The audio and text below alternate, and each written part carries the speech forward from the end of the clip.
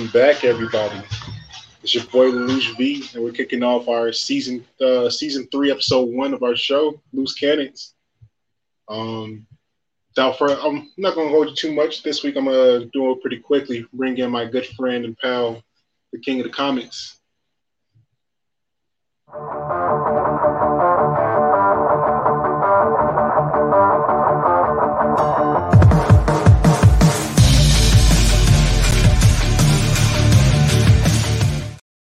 King of the comics, yeah, dog. How you doing, Brody?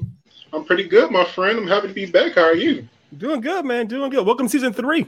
Welcome to season 3. That was fast because we was just in season 2 last time I checked.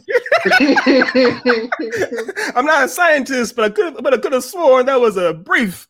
Yeah, man. That was quick. Yeah, it was quick. But before we get too far into the shenanigans, got to introduce, a good friend of mine by the name of Zell Nobel.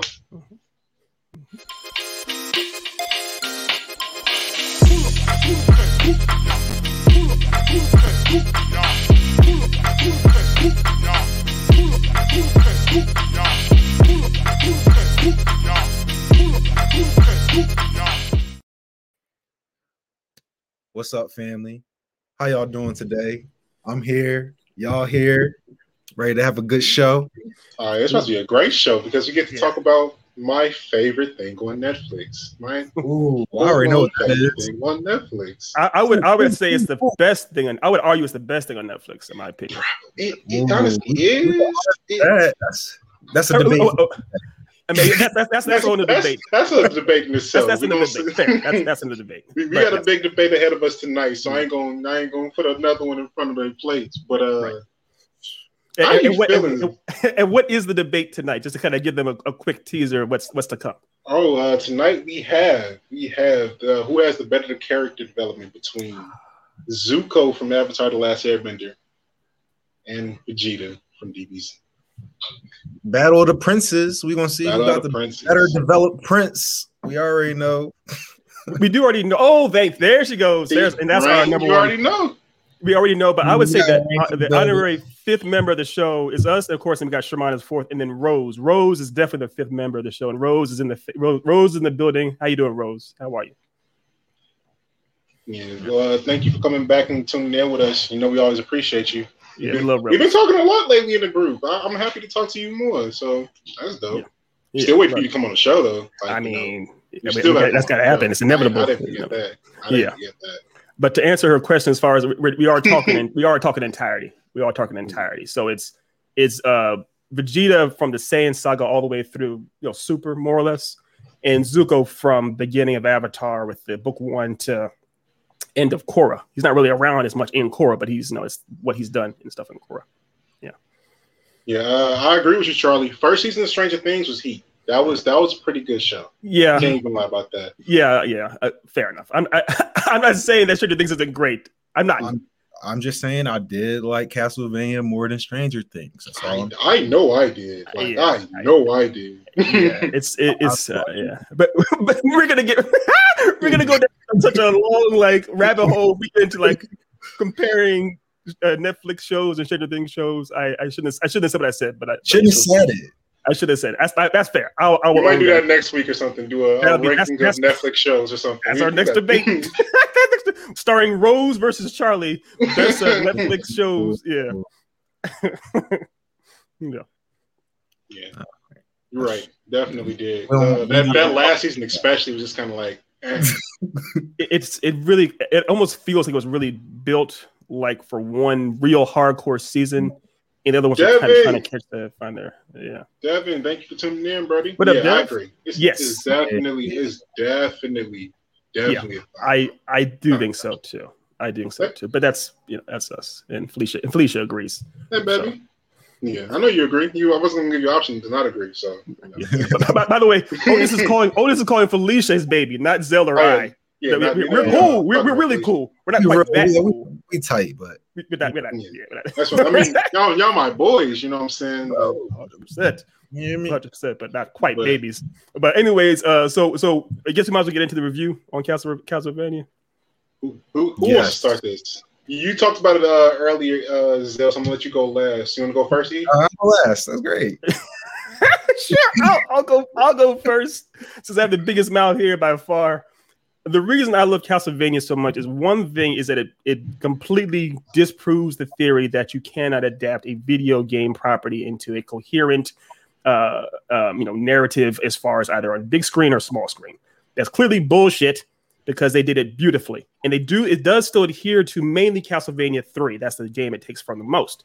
And I love how they actually, Warren Ellis, for all his problems in his personal life, he really did sit down with the property and figure out what the narrative was. And he took the most basic parts of it and said, how can I make this into an interesting, long-running story? And he made it work really, really well with compelling characters. Then on the Blurred side, they got some of the best anime peoples out there to just go ham. Ham. You saw season 4, episode 9. Oh, man. The animation is stellar. And I'm not sure if we're going to give me spoilers. Are we doing spoilers or not with this? We do a little spoilers. Spoilers. Okay. It's been a couple weeks since it's been a couple weeks. Yeah. Spoil away, bro. Yeah. Okay. But we're talking about character arcs too. My favorite character is Trevor. Everyone knows that, and Trevor and Sypha are my favorite couple. I ship them. At me all you want. But my favorite character arc. They have a baby. It was on accident. They have a baby. Right. But my favorite character arc is actually Isaac. I love how Isaac starts off as literally Dracula's like number one man, almost like his servant on some level. He's devoted to like a ward, and by the end of it, he comes to realize the errors of Dracula's ways in some sense, because he wants to be a better ruler than Dracula ever was, and just love watching that journey unfold. And that's done in a video game adaptation with brilliant artwork and brilliant fight scenes and everything else. So that's my favorite. Yeah. It's crazy to me how in tune Isaac is with like the feelings of Dracula. Like Hector came back like, yo, so do we go resurrect him now? Isaac like, no, like let him rest. Yes. Yeah. Isaac is my favorite character, by the way. So that's why Second fave. Like Isaac is such a well done character, man. Really such a well done. But Trevor's the GOAT. I'm sorry. Like after episode 9, like you got to give it up to him. During episode 9, when he literally screams at, I'm gonna cut you off. But he's like, hey, I love you. Like very much like I was like, I'm a man. I'm a grown ass man. I'm a grown ass man. Tears. Just the episode where Isaac put war on Carmilla was crazy too. That was beautiful. Like it felt so much like a video game boss fight. It was perfect. Like, but it was perfect. But the right way. It was a video game boss fight the right way. Right. Yeah. Because they were skating on the blood. Isaac had one of his familiars fighting with him, blocking him and fighting with him and stuff. It was just fantastic. Yeah, everything about it was great. He doing the Sung Jin Woo. That's solo leveling. He doing the Sung Jin Woo. No, he know what he doing. Like Hector not doing nothing like that. Why? Like they never gave Hector any like fighting scenes at all in this entire series, and that kind of bothered me. That is like one of the few hits I will give this series. Hector had a lot of talking points for like, let him do something. He's a magician with a magical hammer that can bring people back to life. So like, he could have been like that, like you're saying, more of a mage, more of like a mage style character that's from a distance doing things, or commanding an army of beasts. I agree. He could have done that, but I think also. Oh, go ahead, bro. Go ahead. No, all I was gonna say was that Hector, part of his arc was that he was trying to commence what had happened. He felt bad for what he did to Dracula in some sense. So he kind of wasn't, by the end of the show, he wasn't really trying to fight back. He was like, I'm trying to set this castle up to explode, set it up for Isaac to take it over, and then I'm going to die. I'm not here to fight nobody. I'm here to die, more or less, to pay my price. Last season, it was like Lenore had him under the thumb. And this season, it was flip flop. Mm-hmm. Right. Yes, because like it was. I was with Rain. Like I really thought that this man Hector was like max level simping out here. I didn't think they was gonna like let him redeem himself. Call Hector. But a simp. Call Hector a simp. Okay. I didn't think it was gonna let him redeem himself either. But he did. Like the whole time he was, moving things behind the scenes. Set up that whole move for Isaac to get to Garmilla the way he did. So I respect it that much. But like, if he don't get a spinoff and he gets some fights in that spinoff, I'm gonna be upset.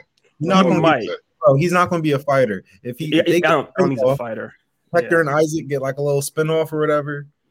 Hector's going to be making the soldiers, and Isaac is going to be doing the commanding. Thing. He's going to the castle. He's going to get a girlfriend and stay at the castle. Right? Yeah, at this point, it'd be almost against he'd be going against his brand to be like a fighter or whatnot. It's but I see what you're saying though. Oh, as far as you like to see him flex. So he got a hammer. Like he got a hammer. Like you hit somebody once. That's all I'm asking for. But speaking of hammers, remember when Isaac told the demon, the devil that he hell spawned or whatever? He was like, a hammer could either be a weapon or a tool to build. Oh, that. Can we talk about their relationship? Him and that creature that was like his closest lieutenant, you could call it. I love the conversations. I love it. Yeah, I love that. That dialogue was the best dialogue of the series to me. Like him sitting with Isaac and just the back and forth that they had over everything. Yeah, there's a couple seasons they did that. Because it's very esoteric, but also like it was not esoteric. I'm sorry, existential.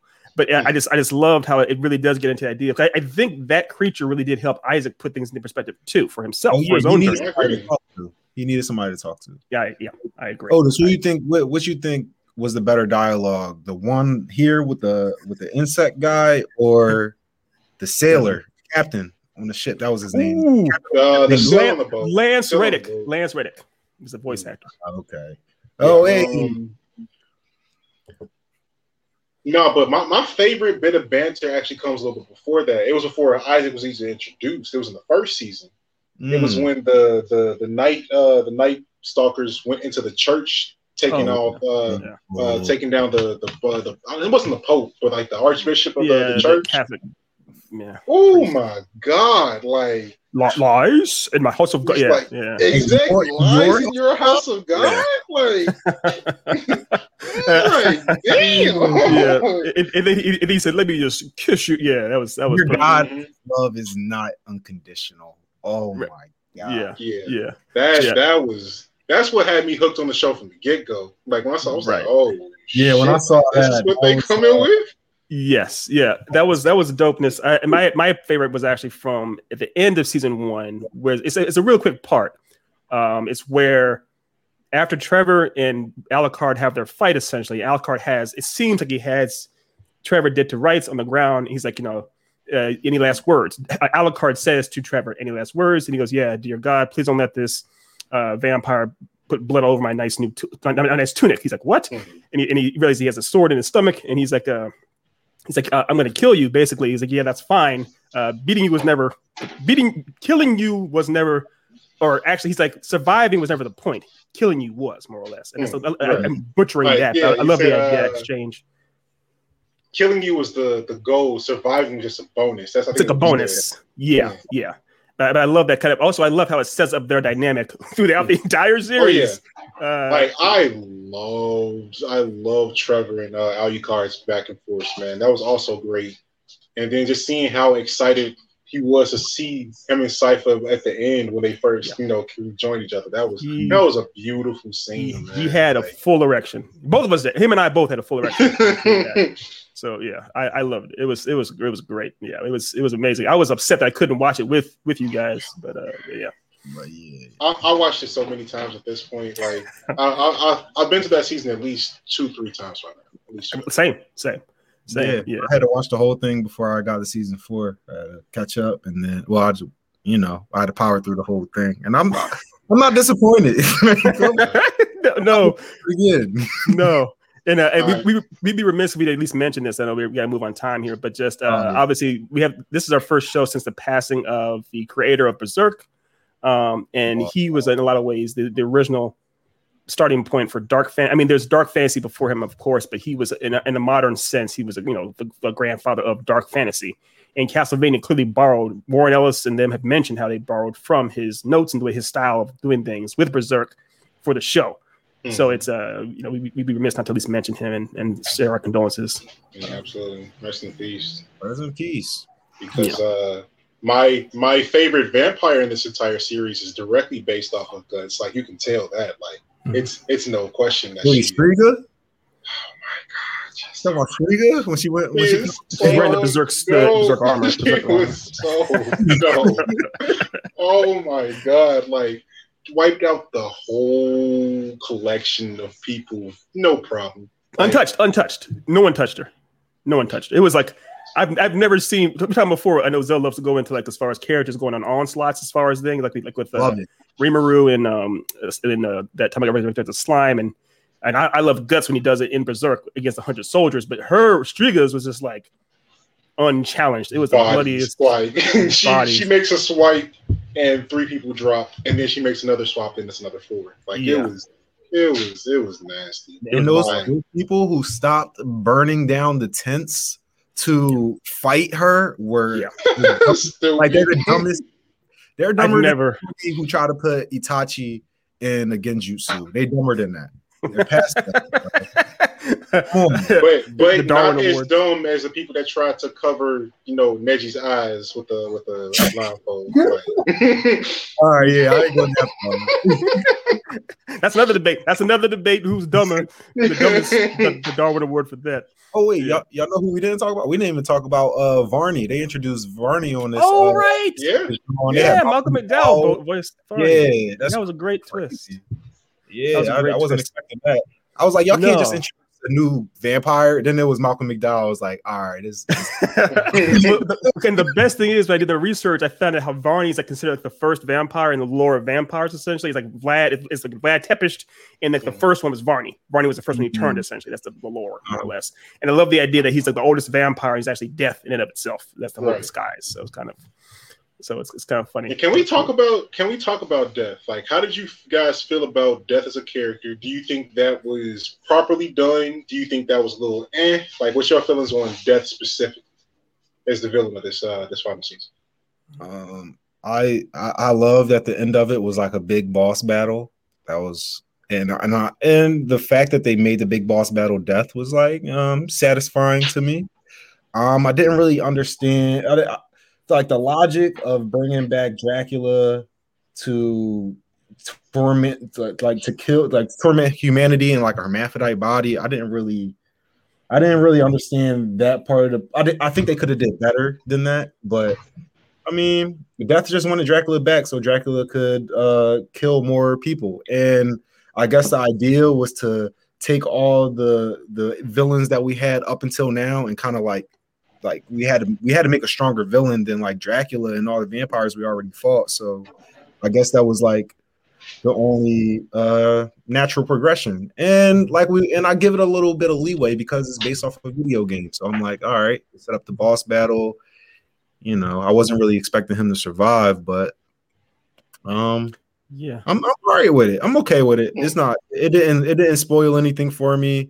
It was a little bit of a reach, I like how they included that Dracula kind of pushed him away because it makes me think that Dracula knew that it was Death. You know what I mean? So I don't know. Mm-hmm. But I echo most of Zell's sentiments. Pretty much the idea. It was a bit of a reach, but he's right in that you've raised the bar so high. They took down the king of the vampires at the end of season 2. Spoiler alert. So where do you go from? There's 2 more seasons. Where do you go from there?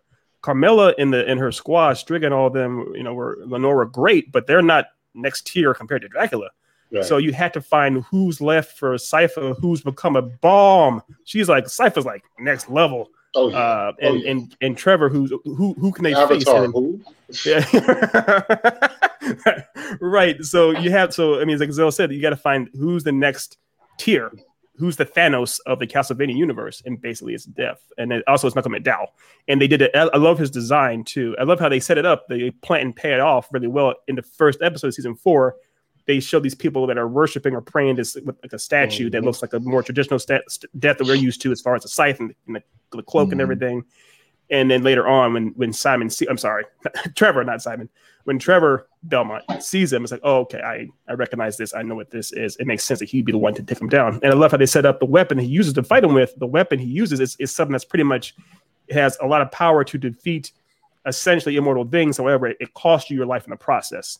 So because of that, Trevor's like, yeah, I can use this to take down an immortal being or whatever, but it's going to kill me in the process. I get that. It's a trade-off. So yeah, I'm cool with it. But what do you think though? Oh, how'd you feel? I really enjoyed that.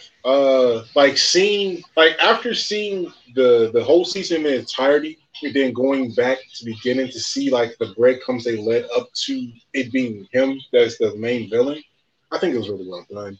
Yeah. I love the video game kind of feel to Trevor's journey in that last season. Finding like, I found one piece of the dagger here. I found another piece of the dagger here. It felt like I was going through like Devil May Cry or something. Building up to the big bad. And then episode 9 happens. And it was just the ultimate payoff for a fantastic journey, man. Because like that animation was gorgeous.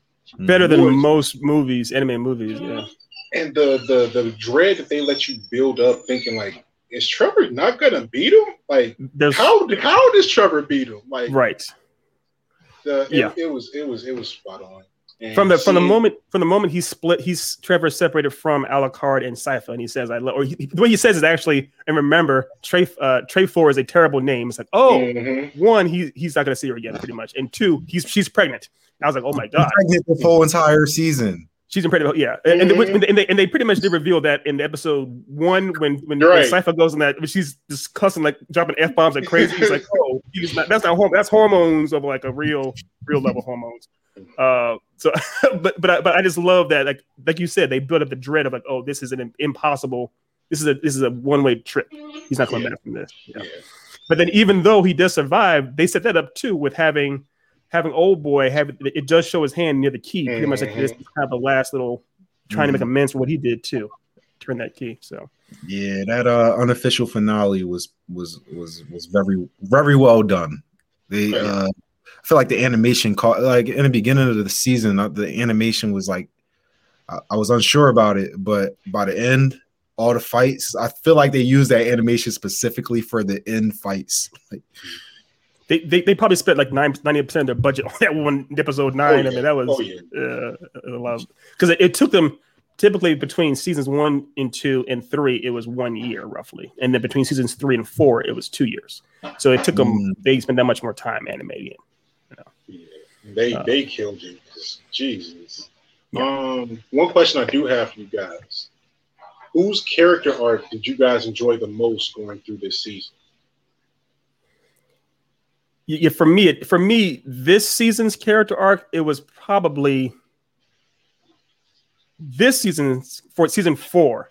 For season 4's character arc, in a weird way, was kind of Trevor, because the idea of him, you see how much he does love Sypha, and ultimately what he's willing to do, he's not necessarily dying to save the universe; he's dying to save her. I know Isaac had the best character arc overall, but that wasn't just for this season. When this season opens, he's already a different man, to the point where his lieutenant's talking to him like, you're a different person. What's going on here? But as far as this season, when you see Trevor and Sypha, you see them fighting against each other. You see Trevor like worn down from traveling all over the world, trying to save people, and see them over and over again. You see him like burdened by it, and you realize the only reason he's still doing it is because he loves her and cares about her, and he'd rather die protecting her than let her die or anything else. So that's why I like Trevor's arc in this season the most. What about you, Zell? For this season, we'll do this season first, and then we'll do overall next round. This season alone, character that I guess the character arc that I appreciate the most It was probably still Isaac, man. Like he did, like I understand the change happened last season, but this season he just still did a lot of things that I didn't expect him to do. And it was just like he's like it was like he's I honestly expected him to kill Hector once. Like, yeah, I thought that was done. Interesting. Okay. It was like he was wiser than me as a viewer. Like, he was wise as shit. Yeah, he was wise. I didn't even think of that. Like, why would you give the demon the berry? Like, I don't know. I was Isaac. Yeah, the berry metaphor. Yeah. I was really impressed with Isaac. I guess like Trevor had a real good. I feel like his arc also lasted almost like the whole season to the point where he's this last season is him tired. Like he's like worn out from all the other seasons. And he's breaking down. And I guess at the end he catches his second win when they go through the mirror to team up with Alucard. He catches his second win because he almost got murked by that Russian vampire. Yeah, he did. It was close. It was close. Well, I almost even felt like that part was a little bit of a reach because I'm like, he should be tired. Like, he should be something. Well, and that's the beauty. I'm not to cut you off. He is. You see him multiple times in episode 9. He's like on his knee, like wounded and tired, and either Cypher has to help him up. He is beleaguered the entire episode to the point where at episode 9 he's like just laying there off. He's like literally like worn out. He's like, I can't handle it. I'm like, yo, this is. I mean, real like you saw it from like they were legit worn out first episode. Like they were 5 weeks before this started, they were already tired. Right. I'm like waiting for them to get some rest. I'm like, are they going to get some rest? Like, the first episode they were tired as shit. It was like, yo, we need a break. And I'm like, every episode, like, are they going to get some sleep? It gets worse. It starts off with them burning down the house of a child killer, and it gets worse from there. Right. So, yeah. No, but I had to go with my guy Devin for the arc that I enjoyed the most in this. It's Alucard, man. Yeah, he's a great Alucard. So he starts off the season coming off of the I couldn't even call it a high, the low of having to kill his last two partners. Right. No king shame. No king shame. Yeah, no king shame. No king shame. I got much respect for them, man. But why? Like in the act, like they're all physical. They're intimate. You gotta know right now. Yeah, very intimate. And then like to go from that to like him saying like, "Oh shit, I'm fucking Trevor." To realize it. Yeah. Like I'm Trevor Belmont. Like. And I loved also how it shows Alucard how he put his father, like Vlad Tepes, he put the people's bodies on the pikes out front of the castle, and it shows at the beginning of season 4 how he has like a whole bunch of them. He's a whole bunch of bodies out there now, and so he's very alone, very depressed, and how essentially, like you said, his arc is going from that to actually having people living in it to sharing his home with people. Right. That's a great arc. I agree with that. That's a great arc. Yeah, it was beautifully well done, man. Like. The relationship that he built with, I can't remember the girl's name, but I really appreciated that too. She's pretty dope. You laughed at my meme. You laughed at my meme, Zell, another day. What was the meme? It was Alucard without his top, and it just showed Alucard shirtless with his sword in his hand, and then they show Alucard with his top, and he's still shirtless, but he's next to old girl.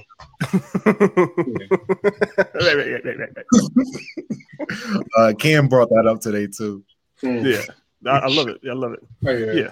I'm gonna just honorable mention Saint Germain though, because what they did with him was interesting. So, his arc was honestly crazy. Like I didn't expect, like after seeing him in the end of season 3, I did not expect him to come back as essentially the main villain, but for the first half of the season. Yeah, it's like, oh, okay. No one did. And the thing was, it made sense too. I know they kind of people criticize it for having where they explained, they revealed that twist early on what he was doing, but it worked as far as I see the method behind his madness and everything else. And it's like he was, because it was consistent with his character, he Rose. But yeah, she completely threw me off track. But no, I love it too. As far as Saint Germain, like you see, what would you go to the end of the world to do? Would you essentially, bring back the devil in order to get to see your loved one? Yeah, I do know it's Alucard. but I like Alucard better. I do too. It does sound more baller. But so I did want to bring this up too real quick. Because we're obviously talking about character arcs and things like that. I think this is why Zell and I why we, and Charlie too, why we like Isaac and his arc a lot is because he starts more or less, it's somewhat of a redemption arc, or he starts off kind of as a bad guy in some sense. He's serving a bad guy, and he comes to a realization where he actually wants to become a better person on his own and do his own thing. I feel like arcs like that, where characters start off low and then high, even with Trevor or even with Alucard, where Alucard was killing people in front of his house and stuff. When you start off there, I think those kinds of arcs work really well, which is why Zuko and Vegeta, I think, work really well too, because both of them start off in very dark places. Not Griffith dark, but dark. And where they end up, in the end is so I think that's that. I know in a lot of ways I think that's the secret to a good character arc, is having them in a bad place and end up in a good place, possibly. I thoroughly agree. Like, seeing the progression of someone as a character, like seeing them go from somewhere to be somewhere completely different. Yes. And for the steps between that to make sense, like that's what a true arc is. Like, like it's not just like the points. It's not like point A to point B. It's the work to get from point A to point B. Right. Exactly. I kind of feel like Isaac is like the will of Dracula lived on. He kind of reminds me that I agree. Dracula was a good man. You know what I mean? So all the nonsense, his wife got killed and all that, he was a good man. You know what I mean? So I completely agree. That's where Isaac brings me. Ever since he killed Godbrand, I was on board. I was like, oh, he's a player. Godbrand, so pervert. We are all under the agreement that for the entire series of Castlevania, Isaac has the best arc. Like, absolutely. Yeah, he's MVP. Yeah, it is what it is. Yeah, it's not even a question. Yeah. This, and by the way, there were a lot of great arcs there. A lot of great characters. Cypher, I don't even think we even talked about how awesome he is. Man. I love Cypher. She was my favorite character in the show for a minute, and then like Isaac just kept getting doper, and then like Trevor got goated in this last season. So I'm just like, man, like I'm sorry you're number 3, but I still love Cypher. I love her so much. Yeah. So Cypher is, I know we did our waifu debate a while back with between me and O, but Cypher's my waifu now. She's actually surpassed everybody, even Tifa for me. So wow. Yeah. I think she's one of the best well-done female characters in animation, period, honestly. I agree.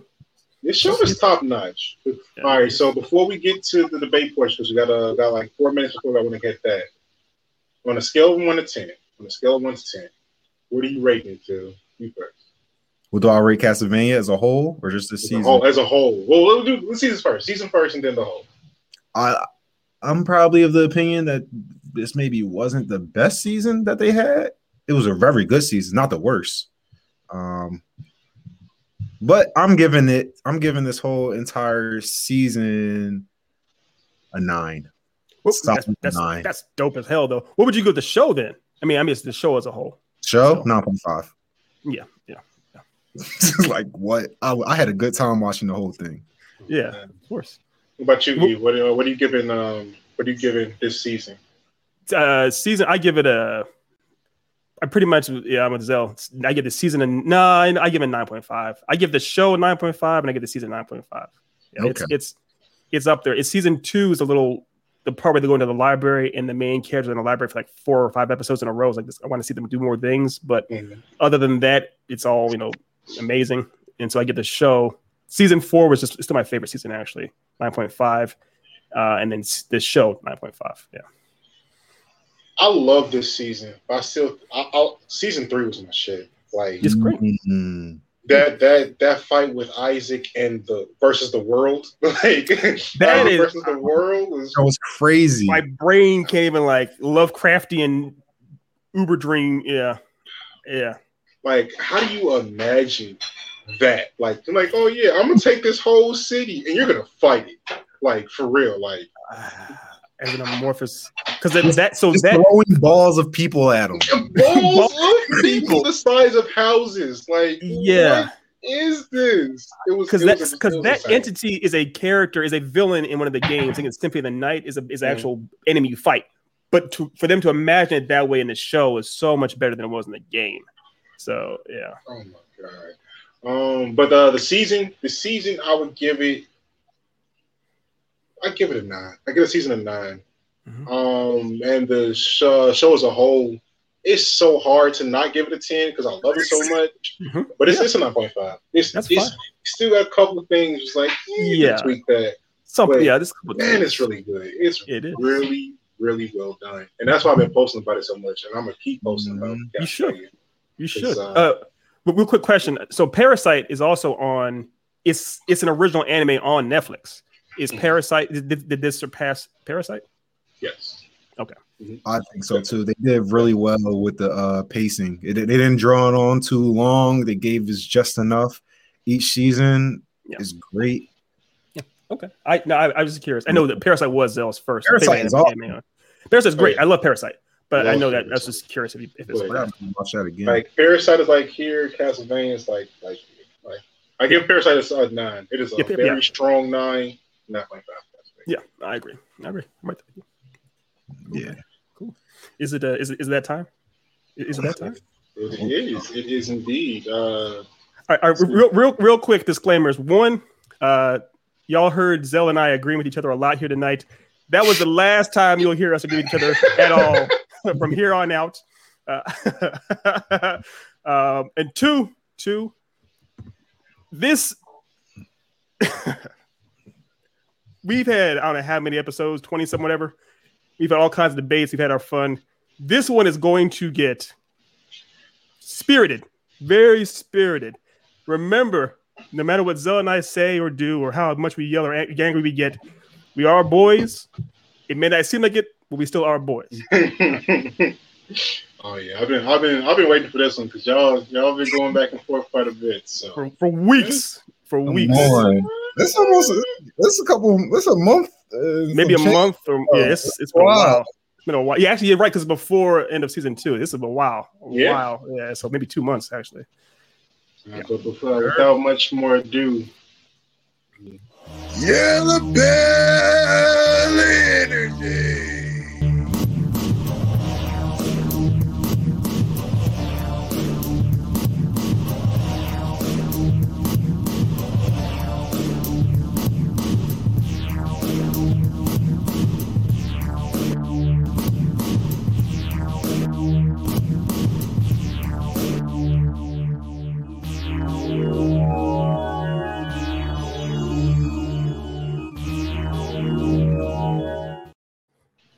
I swear every time I see that, it's a little bit more impressive.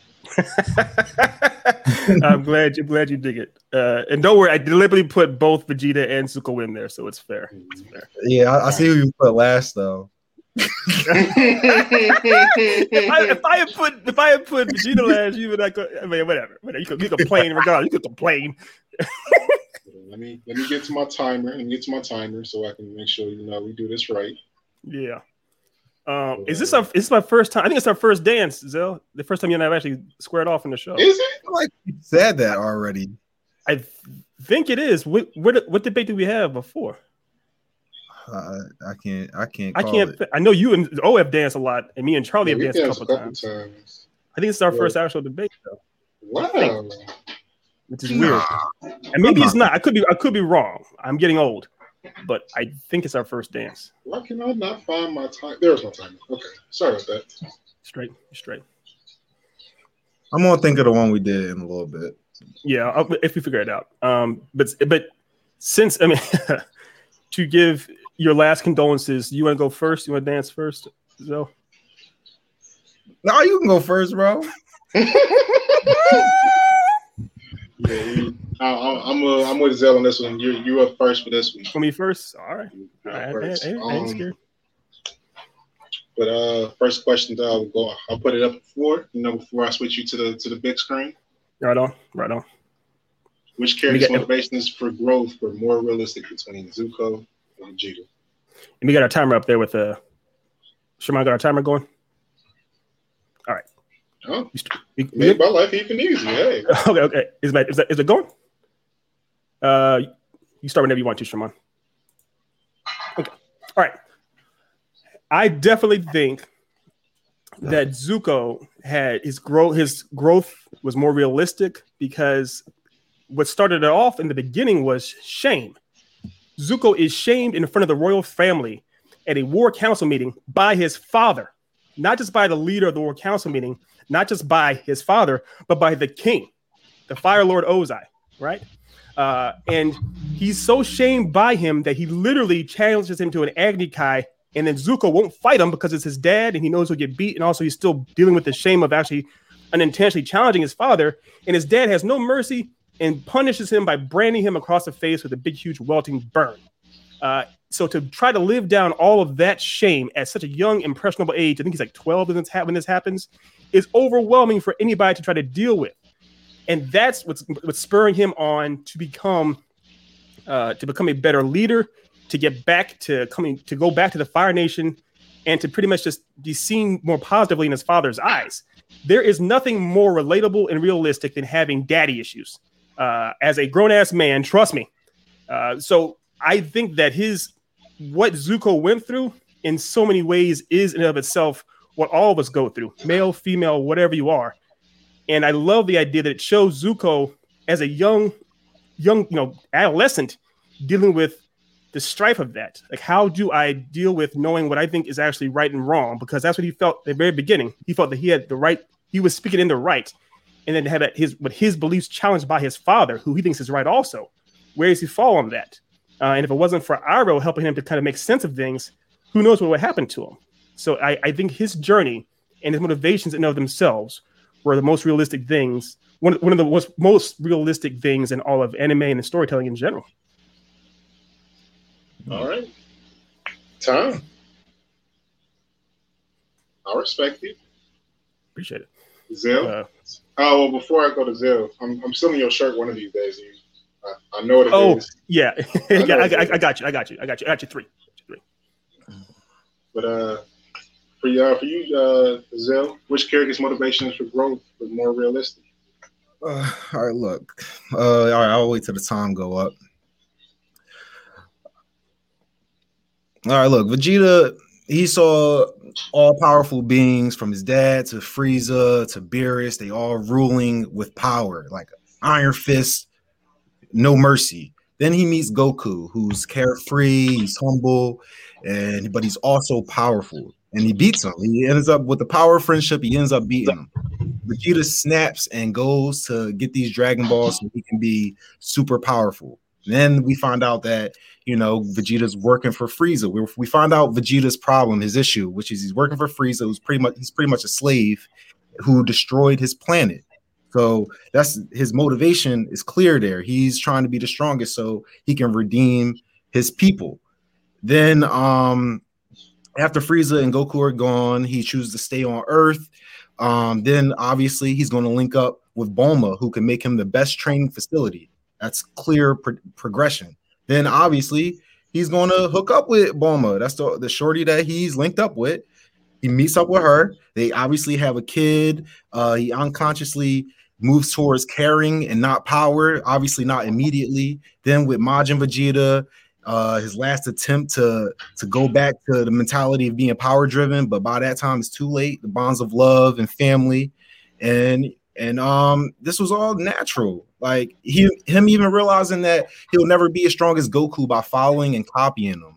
Like the developing the evolution of Super Saiyan Blue, deciding not to learn Ultra Instinct and training with Beerus instead of Whis and learning destruction energy. Like it's so natural that people don't even give him credit for growing. Like he's doing all of this with his world working for him to the point where we don't even realize. We still see him folding his arms and we think he hasn't developed as a character, which is hullabaloo. So I'm done. Y'all can that's my time. Okay. We need to dock Zell a point for using the word hullabaloo. That's just wrong. I knew this one like that one. Now this is where the debate really gonna get heated right here. The first rebuttal section. So whenever you're ready, my friend. And this is the 1 minute clock here. All right, whenever Shaman's ready, I will dance. Yeah, All right. Stop with that nonsense. All right, first of all, talking about realistic goals, let's put things into original perspective. If, let's say, for example, I walked up and strode up onto you, Zell, and I said, Zell, by the way, I just killed off all your people in your family, in your neighborhood. Now, I need you to go out there and start getting my groceries, do my Grubhub for me. Would you willingly do that? Hell no, you wouldn't. That's basically what happens to Vegeta. Vegeta gets his planet and world destroyed by Frieza, and then it's just joyfully joyriding around the universe, killing off other planets for him, for the person who destroyed his planet. You've seen the Saiyan saga. How distraught does he seem doing that? He seems pretty chill about it. I mean, they can say later on, yeah, or it actually turned out this way, but he seems pretty cool serving the guy who blew up his planet. Not that realistic. Then he actually, of course, is aware of the fact that there is one being left, one actual Saiyan out there other than the ones with him and Nappa and Raditz, and that's Goku. And he's obsessed with killing him. Would you be obsessed with killing the last of your people off if you're trying to become the king of the Saiyans, more or less? That's time. Hullabaloo. Hullabaloo. Oh, no. We got to have another Saiyan while we get it. Oh, man. Oh, man. The next video is going to have Charlie screaming, Hullabaloo, yeah. No, we got to end it. We got to put that in the outro vid. My saying, no snakes, just ladders. after Mon falling off a ladder, I have results as Hullabaloo. All right, your rebuttal section. Whenever you ready, Zelius. I'm ready. All right. Look, Zuko had Uncle Iroh and his mom by his side from the time that he was a kid, and he had a constant stream of wisdom coming to him at all times. Why would he choose to side with his father, who abused and hated him since birth? And why would he betray his uncle, attempting a life of peace with him, which he originally wanted, which he originally is like, for Azula, who takes pleasure in making him look like a fool and manipulate him? Why would he do that? He knows what's going on. There's no logical answers for that other than they wanted the story to progress that way. Like, their disdain for Zuko was obvious since the time he was a little boy, before he got in the Agni Kai and burned his eye. His dad tried to kill him when he was a baby. Like, it was, he never was under his dad's shadow. Why would you all of a sudden want to become Fire Lord and be like your dad? It doesn't make sense. Okay. That's our first round. Nobody died, you know what I'm saying? Not too low blows yet. I think we're doing a clean first match, you know what I'm saying? Civilized. We're somewhat civilized. It's only going to get worse, though. Okay. Let's take us to our next question. Which character did more to make amends for their past actions? Here we go. My brother. All right. Brother E. All right. Brother Toto. All right. Once we're ready to go here. I'm just going to open by saying I'm sorry, Zill. You backed the wrong horse. That's my opening statement. All the things that Zuko did, try to count them on two hands. First thing he does is once he realizes he's made a mistake, is that he humbly beseeches Aang and crew trying to work with him. He goes out of his way, chases them down in a dirigible Zeppelin to actually work with them. He leaves a life of privilege. He literally leaves a life of being a prince lord to try and work with these, basically vagabond urchins. He beseeches them multiple times trying to work with them. Even though they turn him down, he decides to camp out next to them trying to help them.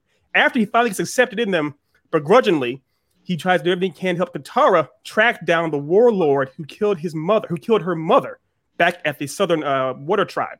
And then he's, without any judgment, he's going to let her get any kind of justice she wants. If she wants to bloodbend him in half, fine.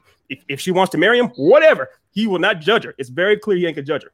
Then he also helps Avatar Aang himself learn how to firebend. And it's not easy because Zuko doesn't have his hatred in his heart anymore to actually burn the fire. So they go into this distant island with dragons and all kinds of booby traps from Indiana Jones, and Zuko's there with him the whole time trying to help him learn how to firebend. That, my friend, is a most bromance, bonding trip on Earth they go to together. And it's very awesome.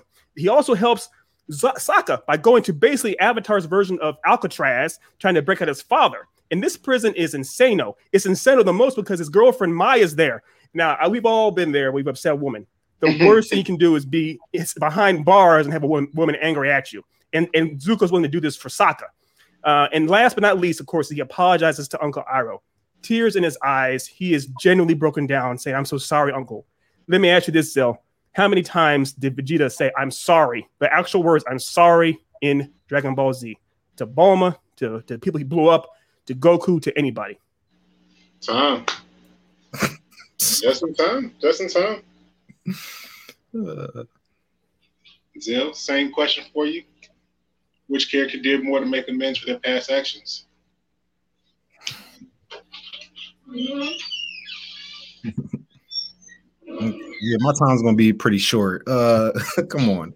Vegeta, he ended his pursuit of the Dragon Balls and instead he lets them be used for the greater good of all humanity. He sacrificed for the life of people on Earth that he's never even met before. And the gods even brought him back because of this. Like, just that he changed, he atoned himself in that moment so much that the gods of his universe brought him back. He played his part saving the universe and the Tournament of Power, and all the people of Earth and Namek, they were all wished back with the Dragon Balls instead of, stealing them for himself. What about the time where he stalled Kid Buu from Goku trying to regain his power, facing sure death, not even sure death, but being erased from existence, never to be able to be wished back or nothing, none of that Dragon Ball Z stuff, no more. Like, you're gone. He went and risked that. He put his life on the line for that. He's done things. We can even argue that he gets credit. He gets a little bit of credit for saving the timeline by linking up with Bulma and having Trunks. Trunks came back and saved the past. Like Vegeta, he's been put himself before people. He started putting himself before people. He did sacrifice himself, and he shouted out even Goku. He shouted out his kids. He shouted out his girl. He shouted out Goku. All of that. So, maybe in some type of dialect, Japanese dialect, that maybe he did say sorry in there. Well, but he did atone. He was saying, "Yo, look, I'm Vegeta, and I was making mistakes, and this is for all the mistakes that I made." Yeah, he atoned himself, man. He's continually coming back, and he's fighting for Earth. He's fighting for all the universe. It's time. It's going to a note right there. Time was up before it began. What in the world was that nonsense? I've never heard someone bring up poor dubbing as an excuse for why something is involved in a plot. It could have been written there. Stop it. Gotta keep it clean. Clean. I'll say he might have said sorry. Even though he might have said sorry. Okay. All right. We'll take it to this one. I think it's gonna get hairy here. Go to section number 2. Yeah. The hell is that nonsense? Yeah. Okay. All right. Whenever you're ready.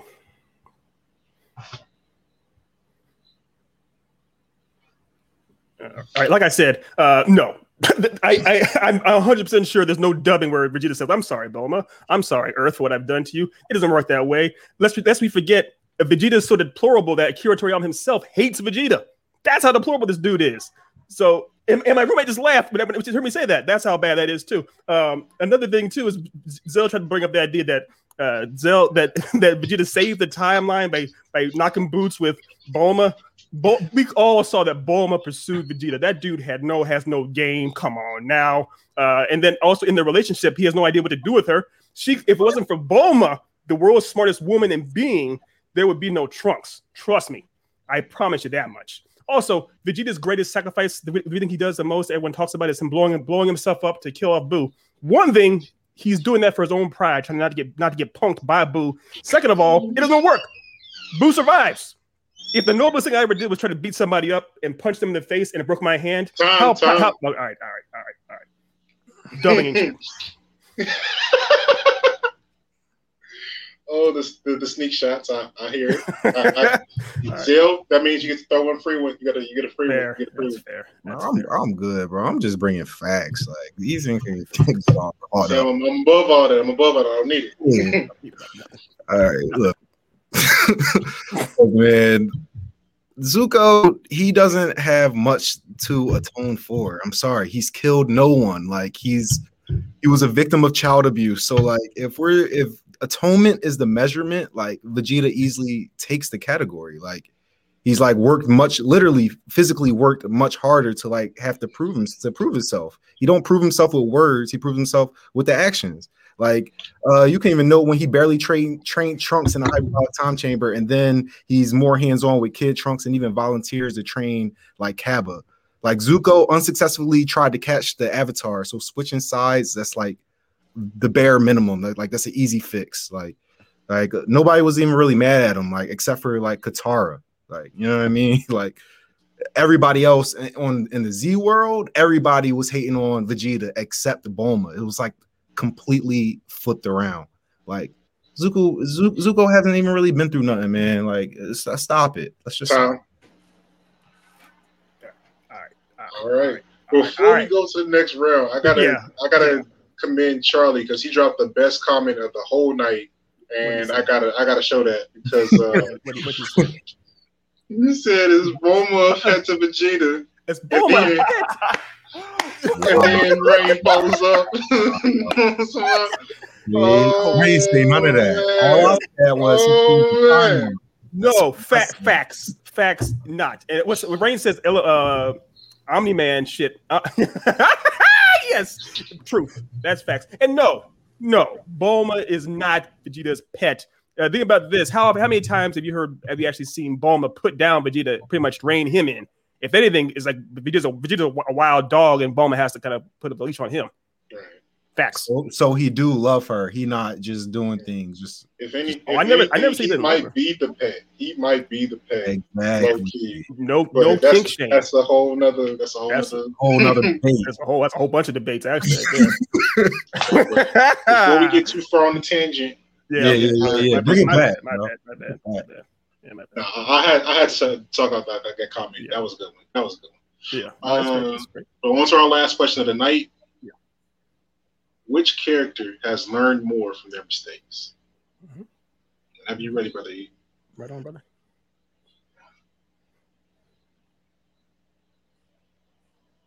All right. So I think it's a no-brainer here.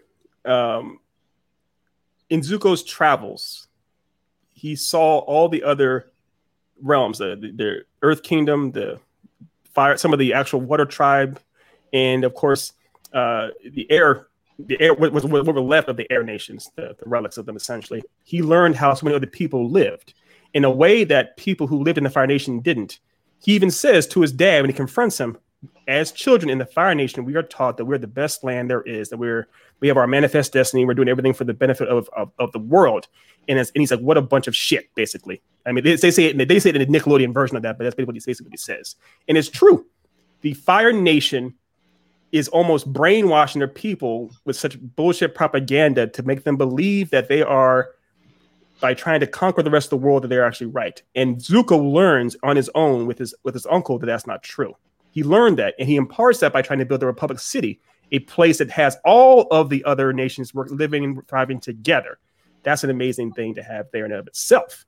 And he does this by working alongside Aang, the person who he was originally sent out to capture, if not kill, the Avatar.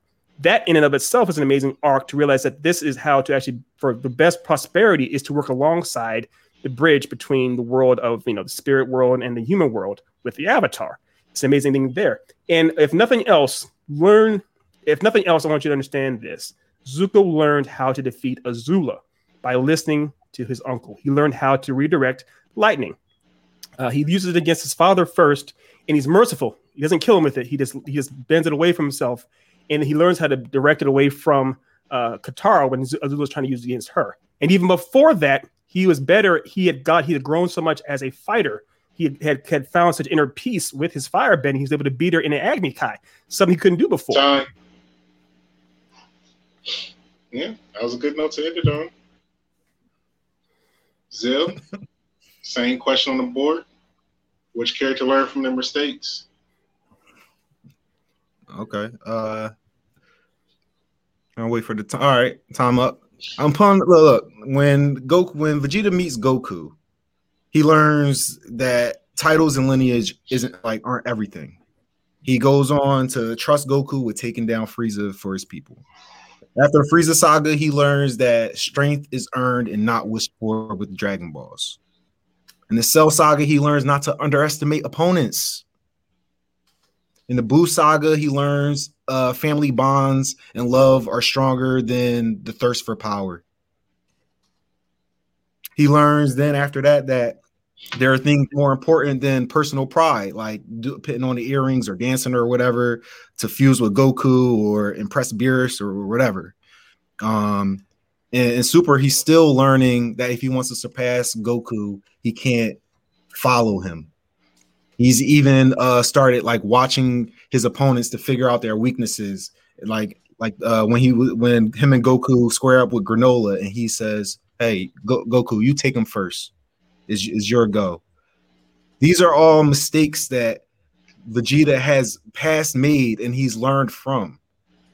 I don't think Zuko being raised in the Fire Nation is something that he was learning from.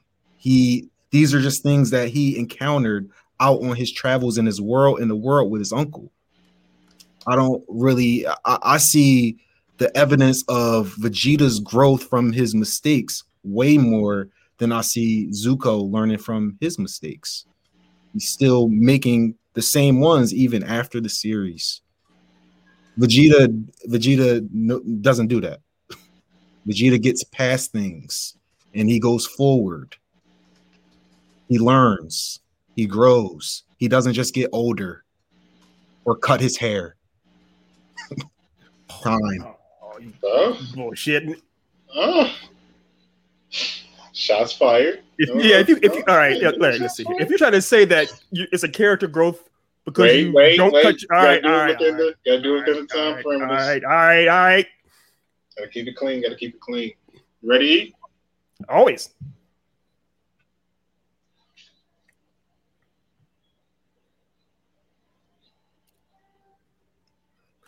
Haircuts have nothing to do with your growth, man. Haircuts are fine if you want to get a cut or not. By the way, Zuko doesn't cut his hair. He lets it grow out longer.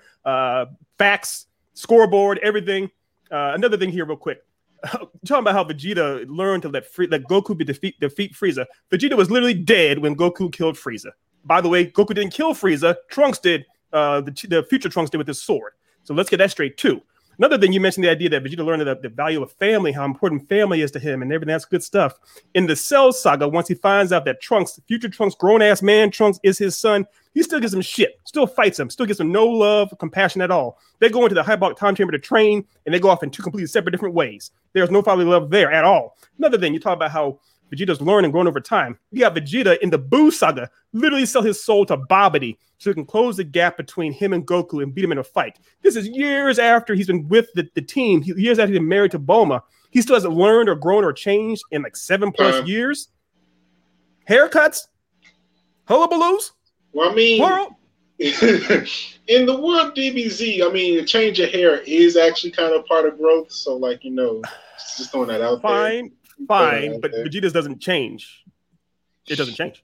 It doesn't. You're right. His hairstyle does not change until he gets to Super Saiyan. I mean, if his hair is analogous to his transformation and his hair doesn't change, Xenobel.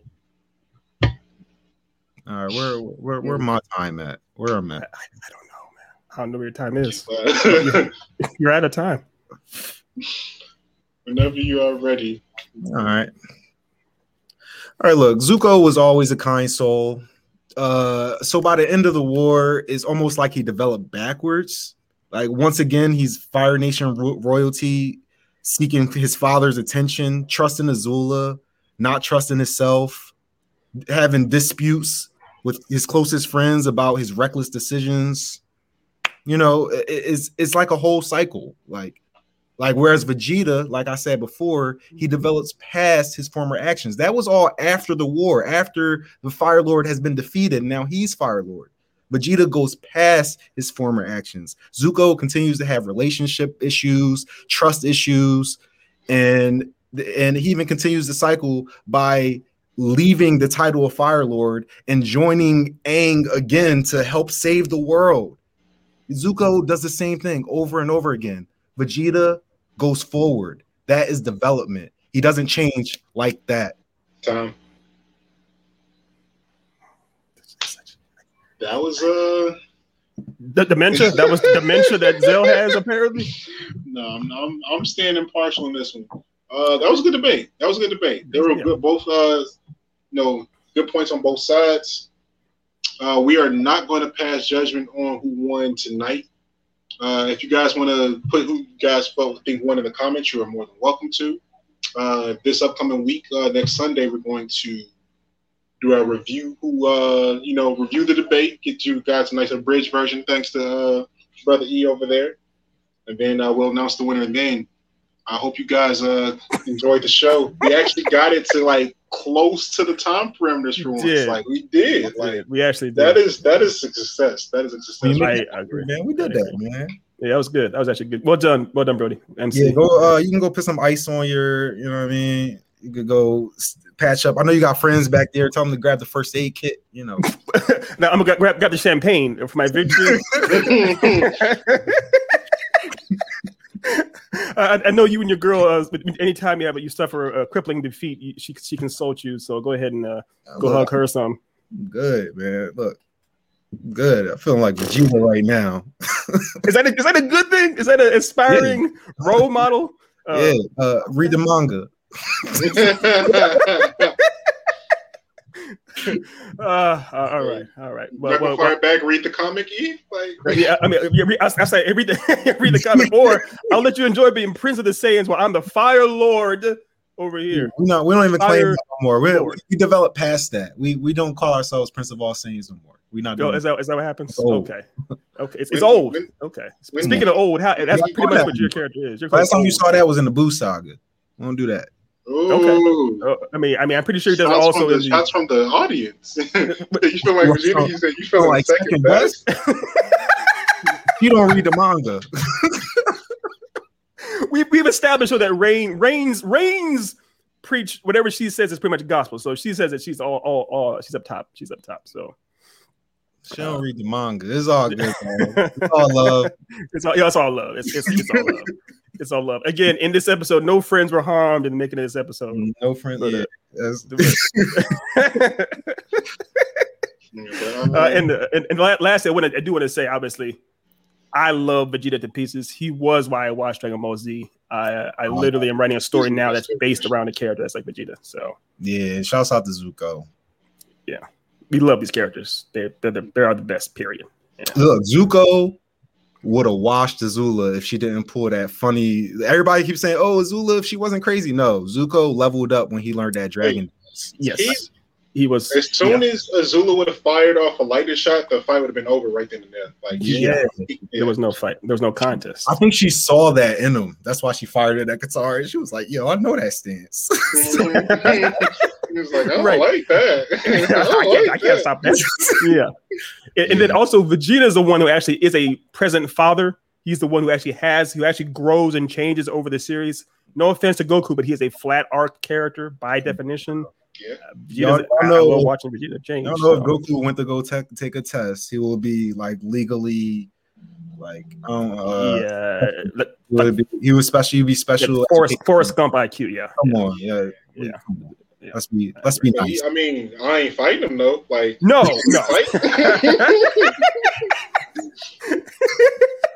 Yeah. I'll let you give him his test results. Yeah, I'll let you give him his test results as far as saying he's an idiot, but I know you all saw the episode where he's like, where Goku asked Vegeta, he's like, "What does kissing mean? What's kissing?" It's like, yeah, we have two kids.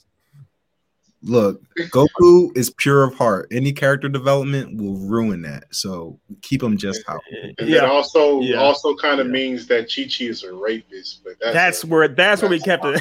Good night, everybody. On that note, Loose Cannon season 3, episode 1. Oh, yo, they coming for Goku in the Look, Dev, I'm last thing I'm gonna say, I'm sorry, but Azula is not touching Zuko after he learns the dragon dance. I'm trying to tell you, bro. No. It wasn't happening. They were in two different because Azula also like lost. Her mind also was gone. Remember when he fought her on top of the airship before that, and she ended up getting knocked off the airship? He was actually they were on par. They were she was afraid that he was gonna die.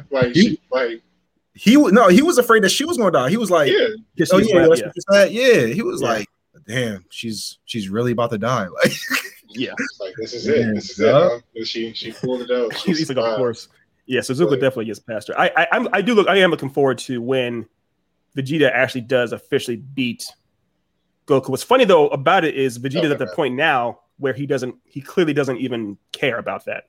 He's beyond.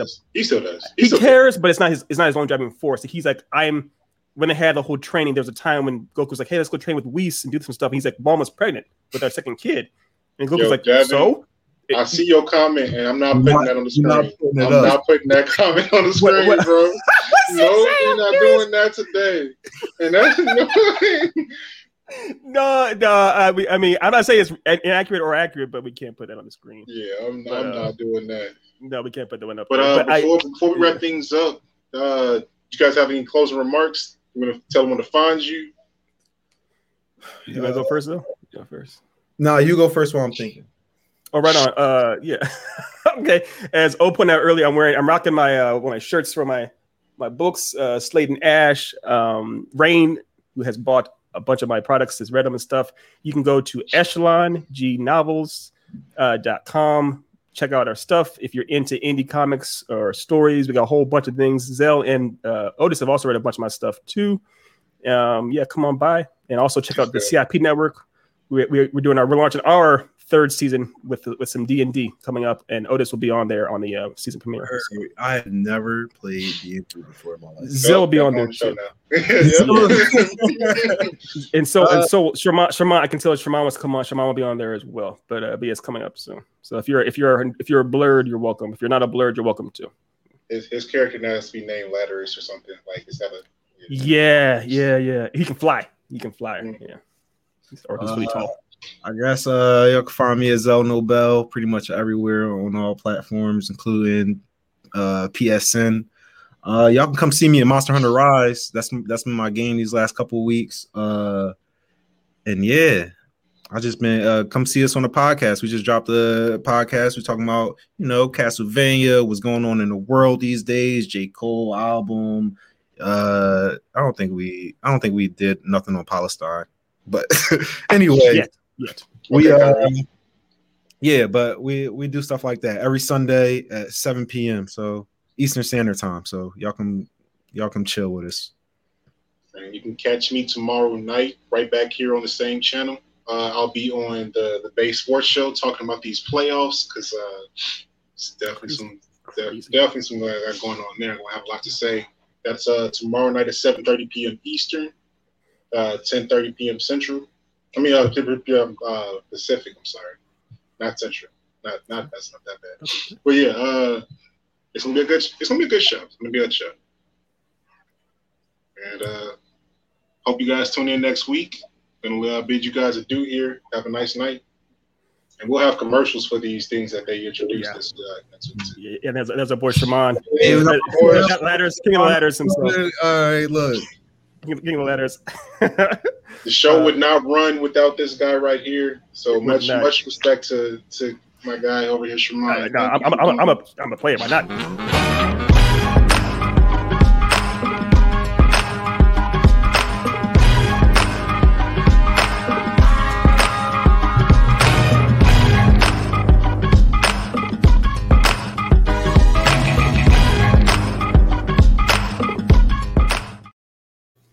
Boy Sherman, that's his intro. That's his intro. Yeah.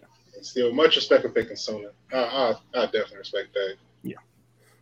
Got you. Sometime I'm gonna have to drop a video. We finally got our advertisement done, or our trailer for our programs. We do a lot of nerdy stuff. Everything from training up kids to be good ninjas, teaching them parkour, how to fight with swords, and then we have our anime club. So we love doing nerdy stuff with Youth Connect Club.